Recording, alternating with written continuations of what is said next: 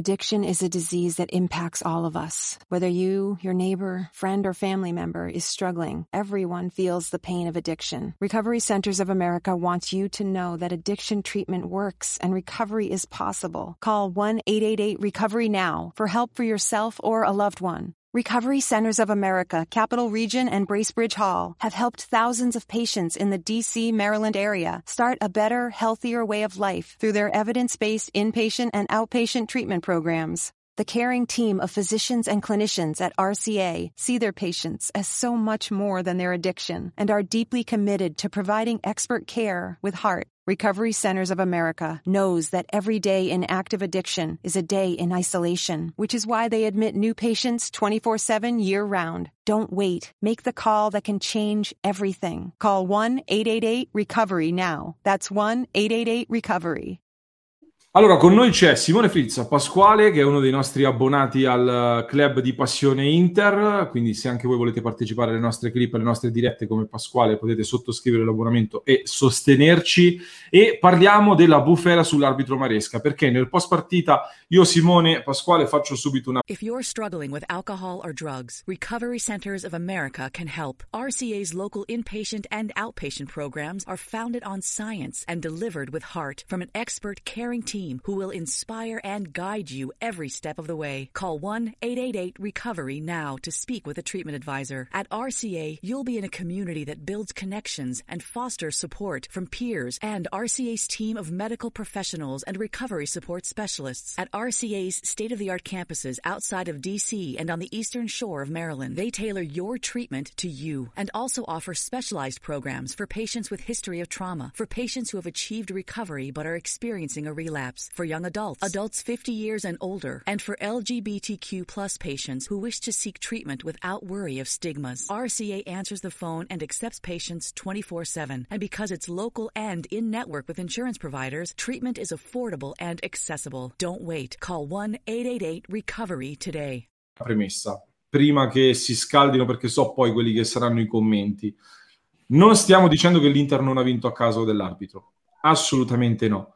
Però il tema arbitrale in questa partita, nel post partita, è un tema caldo, perché la partita si è conclusa in maniera abbastanza rovente e si è conclusa con un episodio secondo me grave, o comunque un episodio che non mi aspetto gestito così da un arbitro. Francamente mi ha anche un po' deluso questa cosa qui, di un arbitro che per me è stata una prestazione insufficiente ma non decisiva ai fini del risultato. È vero che magari, come ho detto anche in cronaca in diretta, se tu mi ammonisci Sensi per quel tipo di fallo, allora mi aspetto che nel primo tempo ammonisci anche Arslan, che era già ammonito e quindi sarebbe stato espulso. In generale ho avuto anche qualche titubanza un po' sull'aspetto dei minuti di recupero, 4 minuti di recupero quando ci sono stati 10 cambi, 100 infortuni, calci di punizione mai battuti, Conte espulso nei minuti di recupero, eccetera, e mi aspettavo un qualcosina di più, ecco. Simone, prima di coinvolgere anche Pasquale, prima di dare la parola anche ai nostri ascoltatori, ti chiedo se ci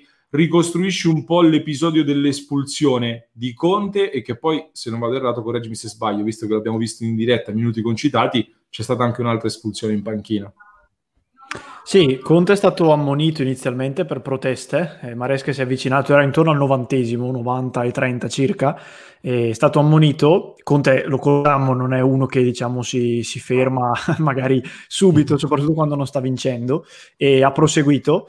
E Maresca è stato lì un attimo, dopodiché ha deciso di tirare fuori anche il rosso. Tra l'altro, questo è un dettaglio, ma credo che gli abbia dato il rosso diretto, non il doppio giallo, quindi rischia anche nella sanzione di essere più pesante, anzi senza il rischio. E dopodiché nell'uscire il telecronista, rimanendo in silenzio, si è capito bene che Conte ha detto: sei sempre tu Maresca, sei sempre tu, eri tu anche al VAR, o comunque eri sempre tu anche al VAR, comunque ha fatto riferimento anche al VAR, e se non erro probabilmente faceva riferimento al VAR di Inter-Parma, famoso rigore non dato a Perisic. Dopodiché a fine partita, al 94esimo e 30, quello che era, è arrivata anche l'espulsione di Oriali, che non sappiamo quale sia il motivo, perché poi per quanto possiamo diciamo così pensare, visto che abbiamo visto qualche inquadratura, io lo dicevo prima, Oriali non mi è sembrato così, diciamo, aggressivo e così nel clima di aver fatto delle proteste così veementi, però è arrivato un rosso anche ad Oriali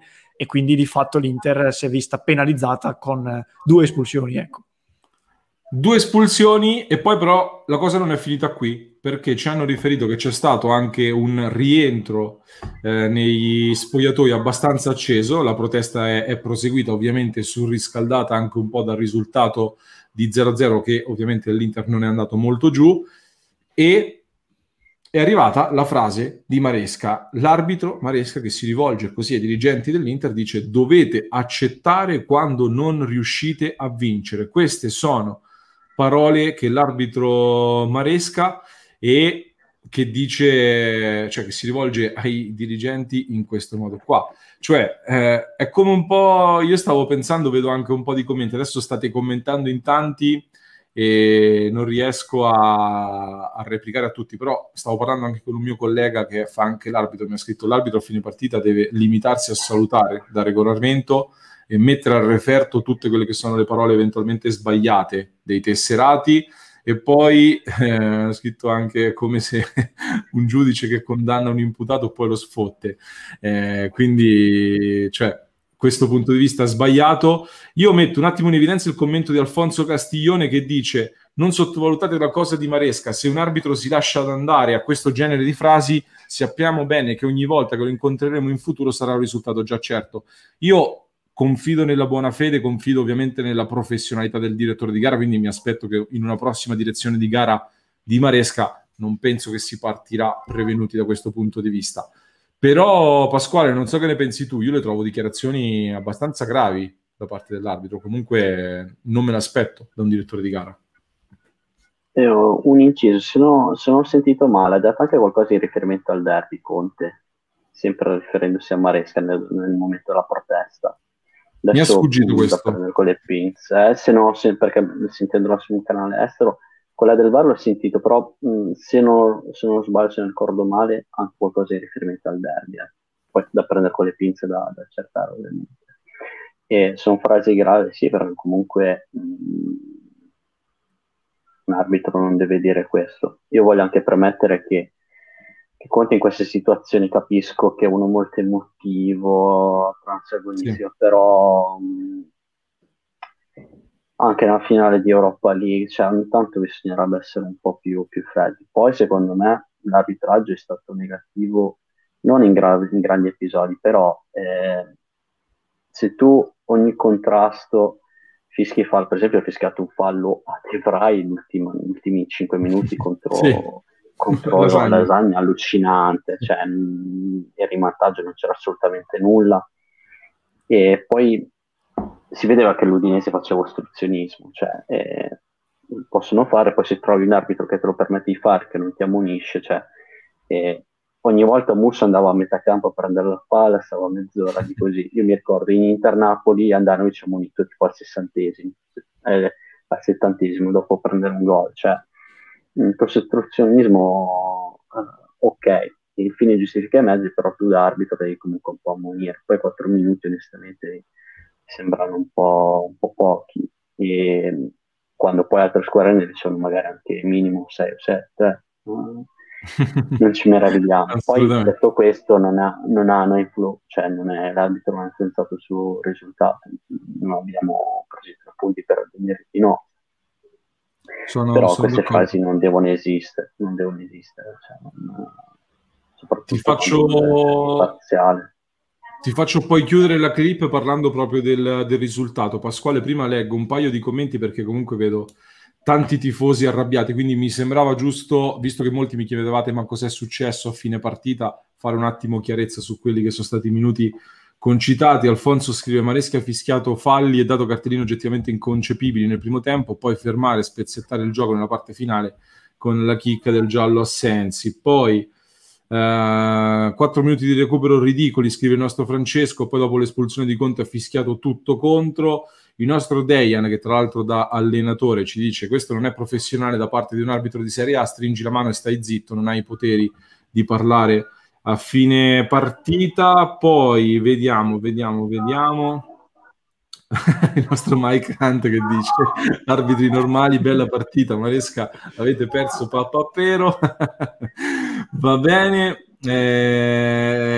questo diciamo Simone che torna un po', non per fare le vittime, però il peso politico dell'Inter, Simone, io mi aspetto un Inter più pesante da questo punto di vista. Tra l'altro si allaccia anche al discorso che facevamo prima della partita, giorno di Udinese-Inter, di una partita molto importante in cui puoi agganciare il Milan in vetta alla classifica, quotidiani apertura, anzi un quotidiano apertura con questa bella notizia poi prontamente smentita anche dal Real Madrid con un comunicato ufficiale, quindi una smentita abbastanza pesante.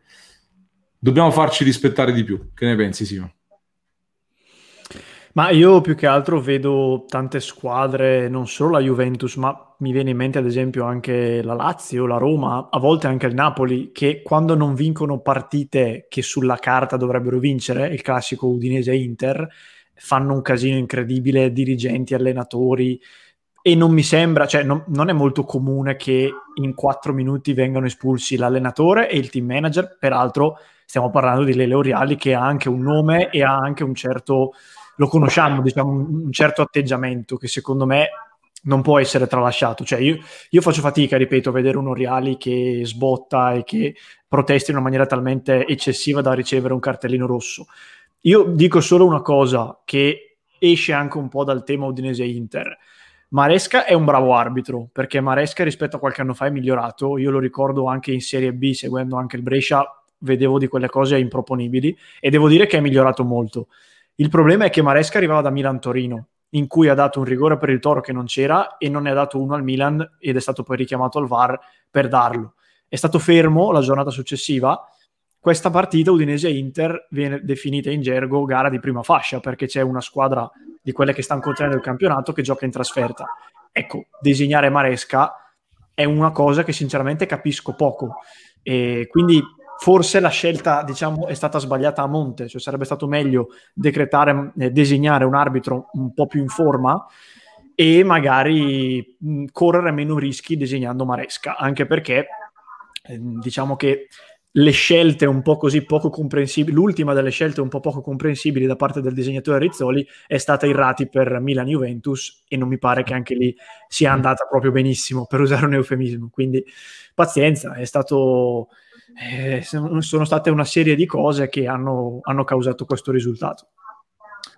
Giovanni ci dà la chiusura perfetta, poi lascio la parola a Pasquale. Io dico che abbiamo pareggiato non per Maresca, ma questi atteggiamenti non sono accettabili. Pasquale, penso che Giovanni abbia sintetizzato il tutto perfettamente, però io ti faccio chiudere questa clip dicendo che questo pareggio che cosa ti lascia e soprattutto come ti proietti dopo questi due risultati, perché dall'altra parte il Milan ha perso in casa con l'Atalanta. Come ti proietti al derby di martedì in Coppa Italia, che vale la semifinale di Coppa Italia, appunto? Allora, lascio un po' con l'amaro in bocca, soprattutto alla luce della sconfitta del Milan, però è un pareggio che in un campionato come questo, con tutti i condizionamenti che sappiamo che ci sono, ci può stare. E poi in vista del derby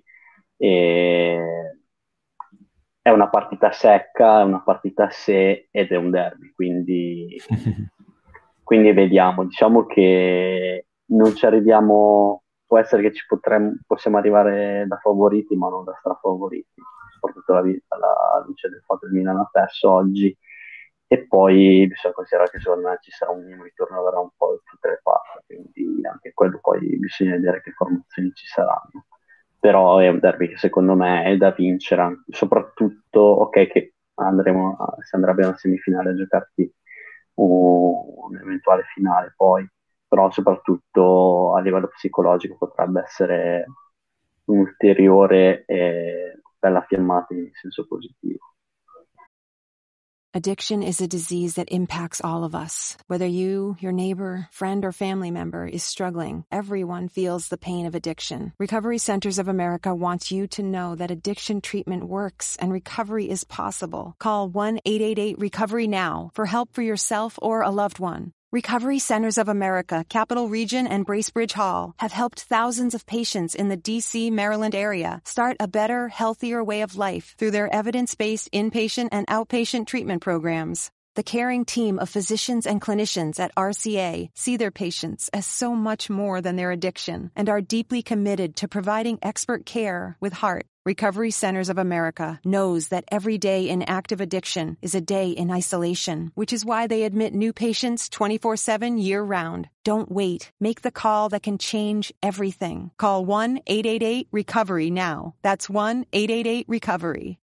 If you're struggling with alcohol or drugs, Recovery Centers of America can help. RCA's local inpatient and outpatient programs are founded on science and delivered with heart from an expert caring team who will inspire and guide you every step of the way. Call 1-888-RECOVERY now to speak with a treatment advisor. At RCA, you'll be in a community that builds connections and fosters support from peers and RCA's team of medical professionals and recovery support specialists. At RCA's state-of-the-art campuses outside of D.C. and on the Eastern Shore of Maryland, they tailor your treatment to you and also offer specialized programs for patients with history of trauma, for patients who have achieved recovery but are experiencing a relapse, for young adults, adults 50 years and older, and for LGBTQ plus patients who wish to seek treatment without worry of stigmas. RCA answers the phone and accepts patients 24/7. And because it's local and in-network with insurance providers, treatment is affordable and accessible. Don't wait. Call 1-888-RECOVERY today.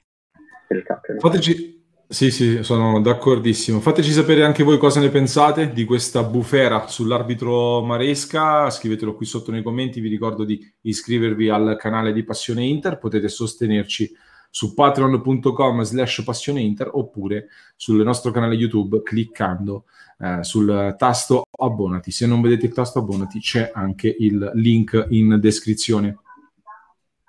Susan, it's so great to finally be able to get together again. Oh, it sure is. And I really appreciate you picking up the bill. I'm happy to. I've got the extra cash. Since we've all been driving so much more again, I've been using Get Upside, the free gas app that pays you cash back for every gallon of gas you buy. Wait a minute. Are you saying you actually get paid cash when you buy gas with the Get Upside app? Yes, up to 25 cents a gallon. Cash back every time I buy gas. Does that actually add up to anything? Some months I make $200 to $300. Wow, that's serious extra cash. I'm downloading the free Get Upside app now. Download the free Get Upside app now in the App Store or Google Play to save up to 25 cents a gallon when you buy gas. Use promo code PHIL for a 25 cents a gallon bonus on your first tank. That's up to 50 cents a gallon on your next fill-up. You can cash out anytime to PayPal or an e-gift card for Amazon and other brands. Just download the free Get Upside app and use promo code PHIL for a 25 cents a gallon bonus on your first tank. That's code PHIL. If you're struggling with alcohol or drugs, Recovery Centers of America can help. RCA's local inpatient and outpatient programs are founded on science and delivered with heart from an expert caring team who will inspire and guide you every step of the way. Call 1-888-RECOVERY now to speak with a treatment advisor. At RCA, you'll be in a community that builds connections and fosters support from peers and RCA's team of medical professionals and recovery support specialists. At RCA's state-of-the-art campuses outside of D.C. and on the Eastern Shore of Maryland, they tailor your treatment to you and also offer specialized programs for patients with history of trauma, for patients who have achieved recovery but are experiencing a relapse, for young adults, adults 50 years and older, and for LGBTQ plus patients who wish to seek treatment without worry of stigmas. RCA answers the phone and accepts patients 24/7. And because it's local and in-network with insurance providers, treatment is affordable and accessible. Don't wait. Call 1-888-RECOVERY today.